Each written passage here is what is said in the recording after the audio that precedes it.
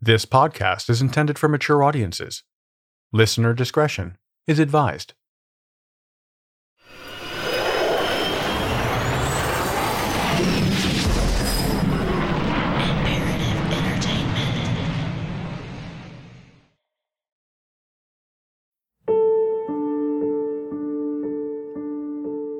Mary Reeser lived alone in St. Petersburg, Florida.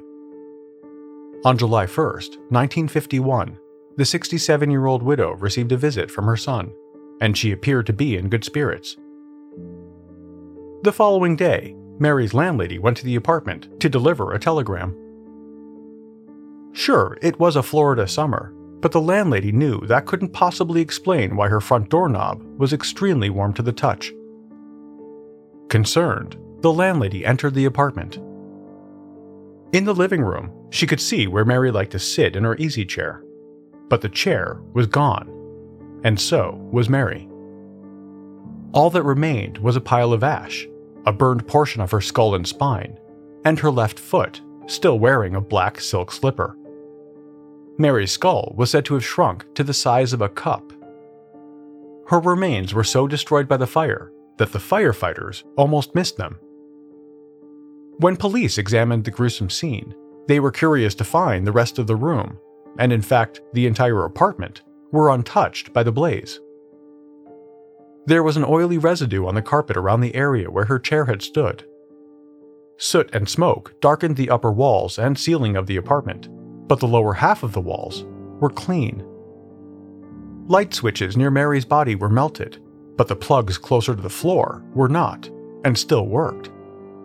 Candles close to the site were melted, but the wicks were not burned.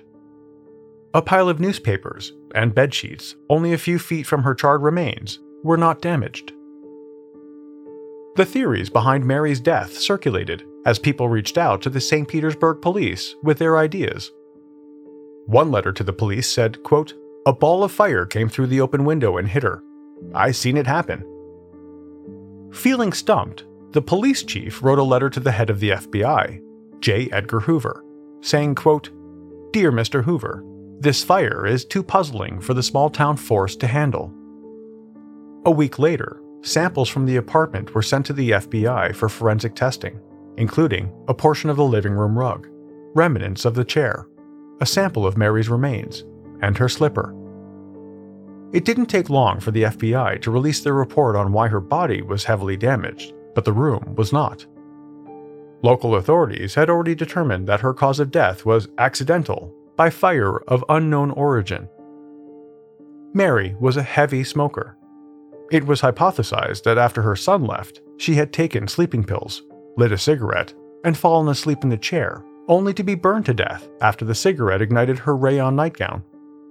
Experts from the FBI, however, concluded that Mary's body was completely incinerated by the wick effect. Hang on, this is not going to be pretty. With the wick effect, body fat melts into the clothes, creating an effect similar to a candle. The clothes become the wick and are fueled for a long period of time by the body fat. It's been described as an inside-out candle. According to the FBI report, quote, "Once the body became ignited, almost complete destruction occurred from its own fatty tissues." Mary Reeser was 170 pounds. It was determined that her body fat could have smoldered throughout the night, with the smoke and hot air rising in the room. Dr. Wilton Krogman, a professor at the University of Pennsylvania, had investigated over 30 fire deaths. He wrote, quote, "I cannot conceive of such complete cremation without more burning of the apartment." Both he and local funeral home directors said it would have taken 3 to 4 hours of burning at 2,500 to 3,000 degrees Fahrenheit to cremate a body. If Mary's body had burned at this level, there should have been more damage in the apartment, such as nearby newspapers or the bedsheets, both of which were untouched. Krogman also said that rather than shrinking, Mary's skull should have expanded. He said, quote, "The opposite has always been true. The skulls have exploded into hundreds of pieces, or been abnormally swollen." Shortly after the fire, the local police chief called Mary Reeser's death, quote, "the most unusual case I've ever seen during my almost 25 years of police work in the city of St. Petersburg." 70 years later, the case still remains open, with no clear answers of what happened. How could her body have been reduced to ashes so quickly without causing damage throughout her apartment? Mary Reeser's death continues to capture local attention, and she is known as the Cinder Woman. My name is Eric Crosby. Welcome to this episode of True.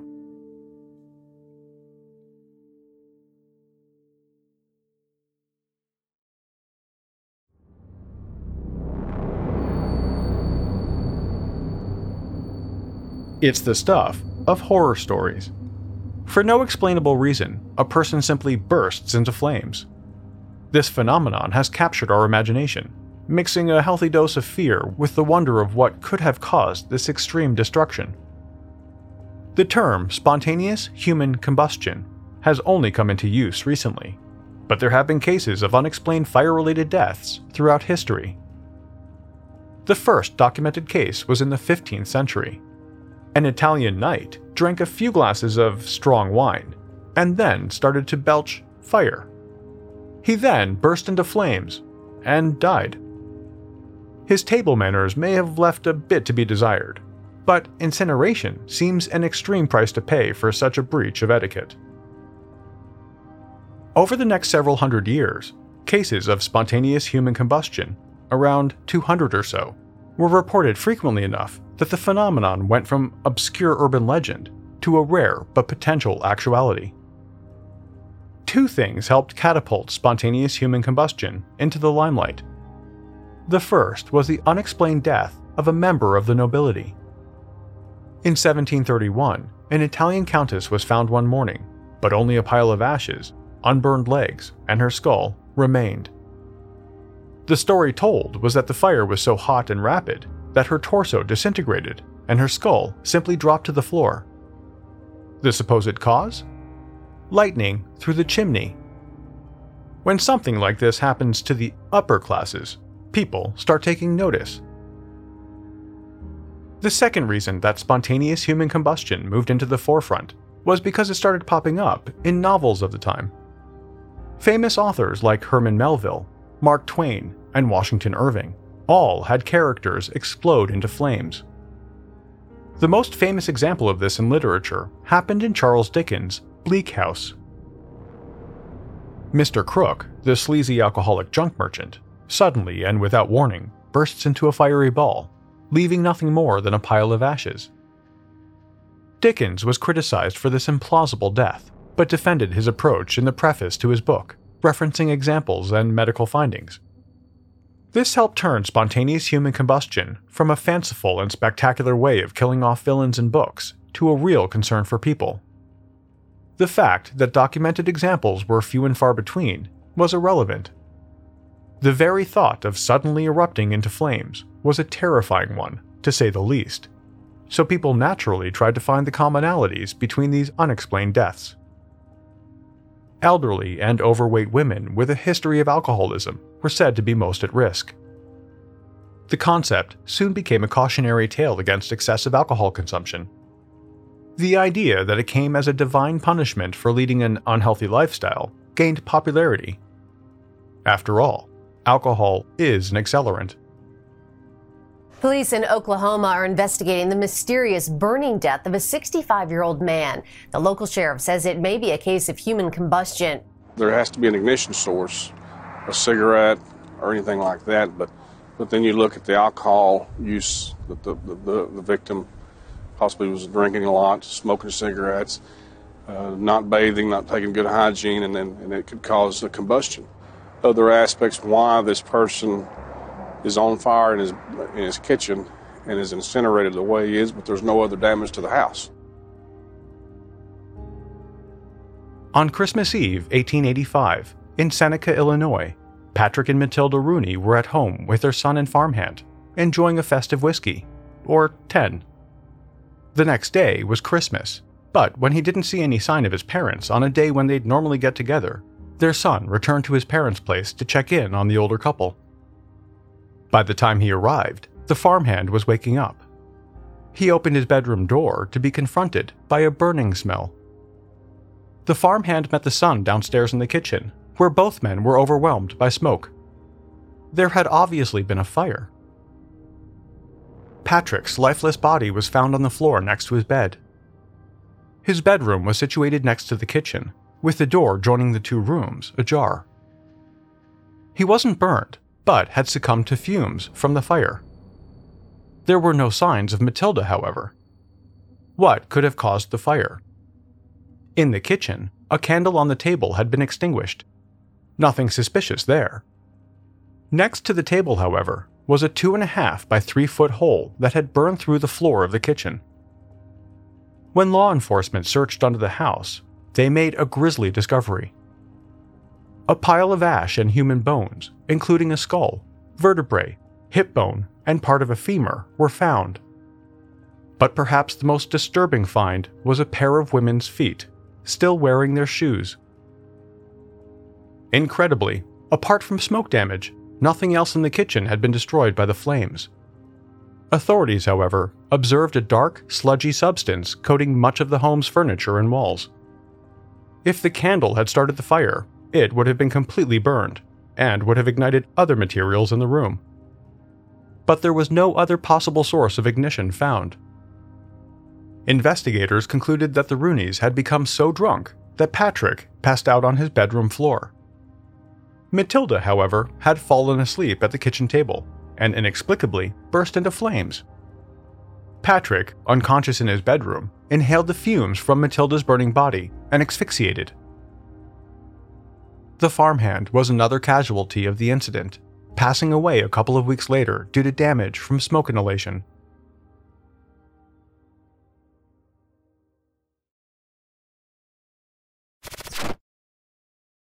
Afford Anything talks about how to avoid common pitfalls, how to refine your mental models, and how to think about how to think. Paula, while certainly you can mess up on $1 million a year, it is far less likely than it is on $30,000 a year. Right. I would meet wonderful people that were struggling with a budget that was super tight. It was 100% you need to make more money. Make smarter choices and build a better life. Afford Anything, wherever you listen.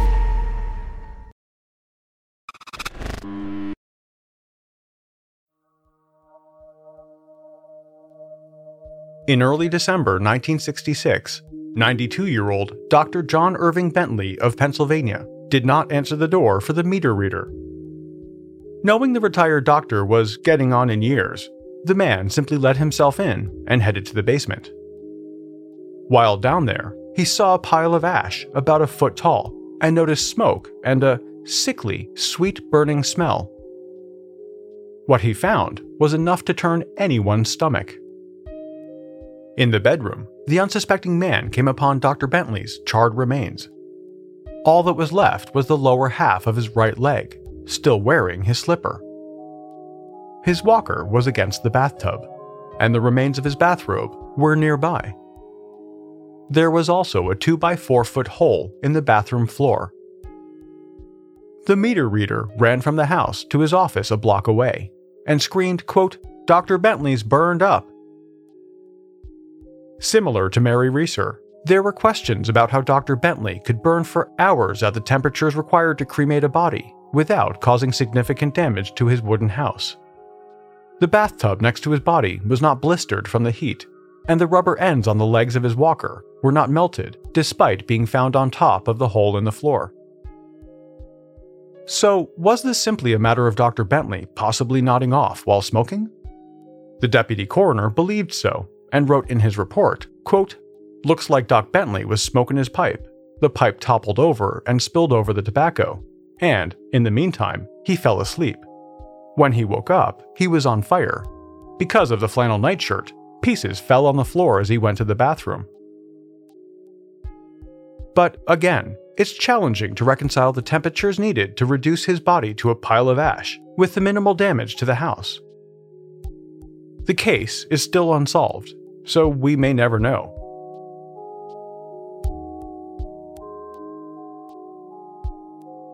Typically, when the remains of someone suspected of spontaneous human combustion are discovered, there's little more left than a pile of ashes and perhaps a hand or a foot, the entire body having been consumed by flames.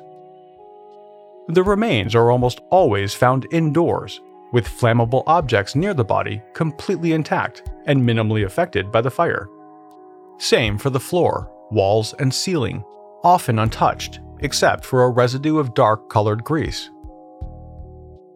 One consistent feature is a lack of an obvious source of fire. There may be a lit candle or a fireplace nearby, but they clearly didn't cause the burn. Total combustion of the human body doesn't happen as quickly as you might imagine. It can take hours. If a human body slowly burns in an indoor space like a living room, the water content in the body evaporates, later recondensing on surfaces such as furniture and walls. Combined with the burning fatty tissue, this can account for the greasy residue. The less fatty parts of the body, such as the feet or hands, are what's left behind. Because fire burns upwards, the floors and ceilings immediately above and below the bodies sustain fire and smoke damage, while all other areas of a room remain eerily untouched.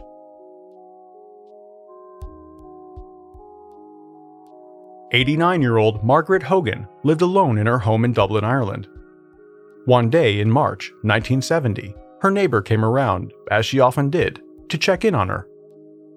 When the neighbor left, Margaret was sitting in her armchair in the living room, with a small coal fire burning in the fireplace to ward off the late afternoon chill. But by the next morning, Margaret had been reduced to ashes and cinders. All that remained were her legs from the knees down, and her feet. Like in the other cases, there was very little damage to the room. Only the armchair and a 3-foot square patch of the rug and the floor had been destroyed. Beyond the near-complete reduction of the body to ash, there were other signs of intense heat. A vase of plastic flowers liquefied, and the TV set had, quote, turned into a blob in the corner, according to the first reporter on the scene. A black, greasy substance covered the walls. Yet again, officials could not determine what caused a fire that could completely destroy a body, but not the rest of the room.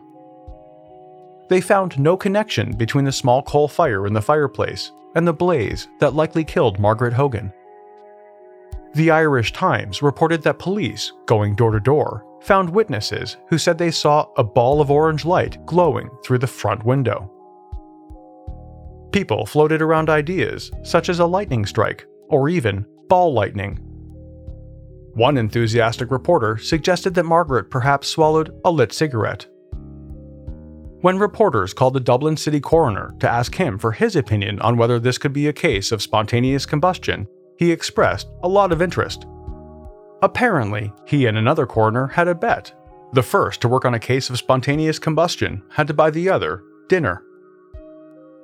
The coroner said, quote, "The circumstances of the burning are unusual and would conform to what is called spontaneous combustion." After Margaret Hogan's death, the Dublin city coroner got that free meal.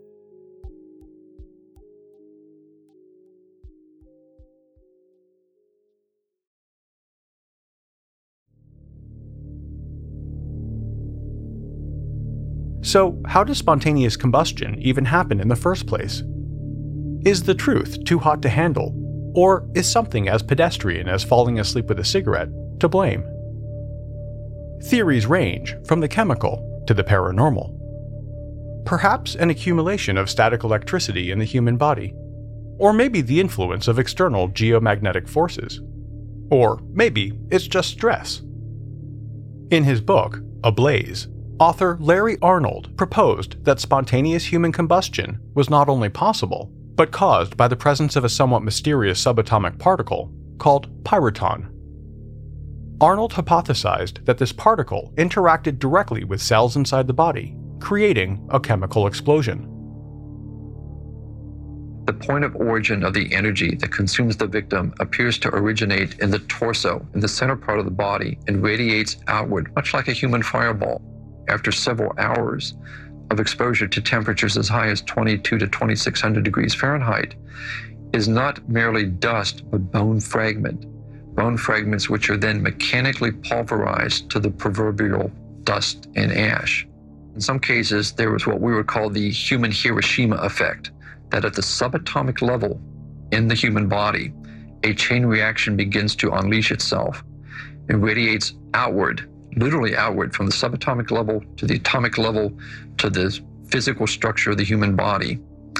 And in doing so, the tremendous amount of energy released instantaneously literally vaporizes the moisture content of the body away. These people become their own self-immolators, their own crematoria. Sounds like a promising theory, until you realize that pyroton has not yet been proven to exist.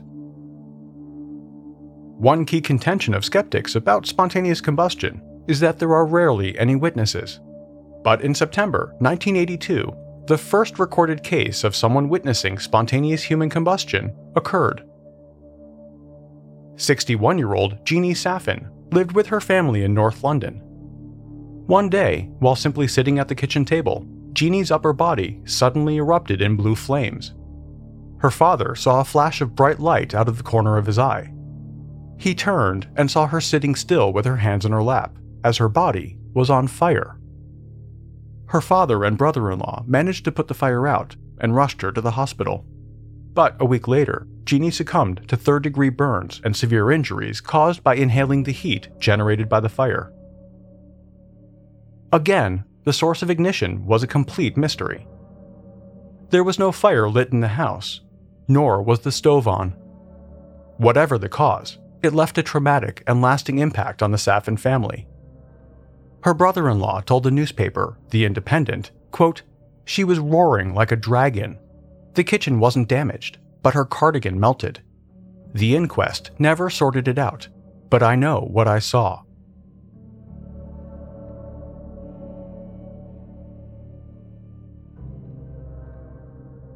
One of the more recent cases of spontaneous combustion was that of 76-year-old Michael Faraday.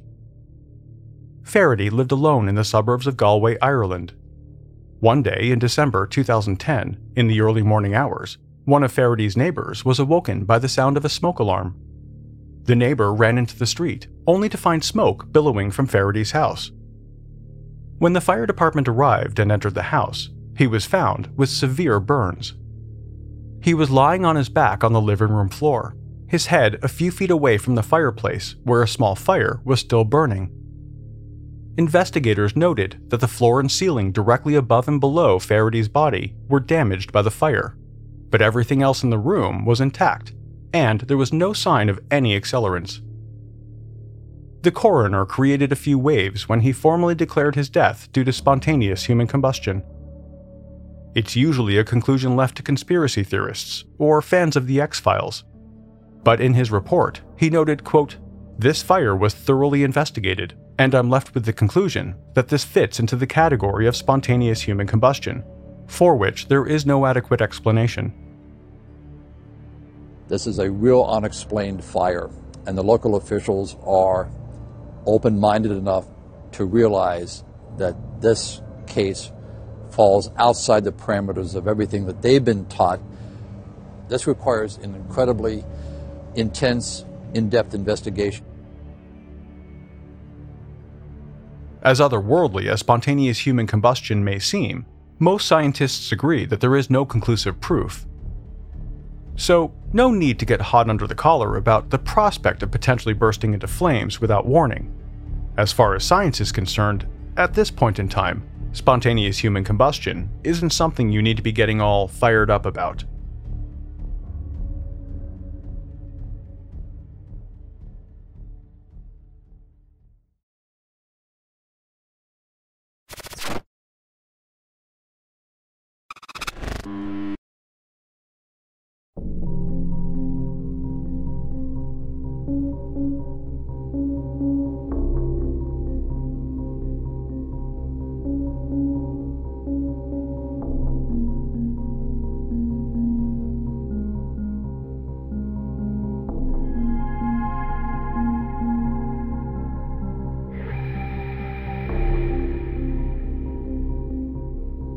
True is a production of Imperative Entertainment.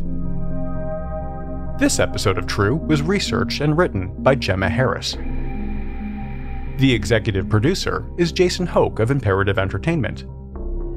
The cover art and design were created by Jenna Sullivan. True is created and is produced by me. Have any comments or questions? Email us at podcasts@imperativeentertainment.com. As always, a huge thanks for listening. I'll be back on January 5th with all new episodes. See you then.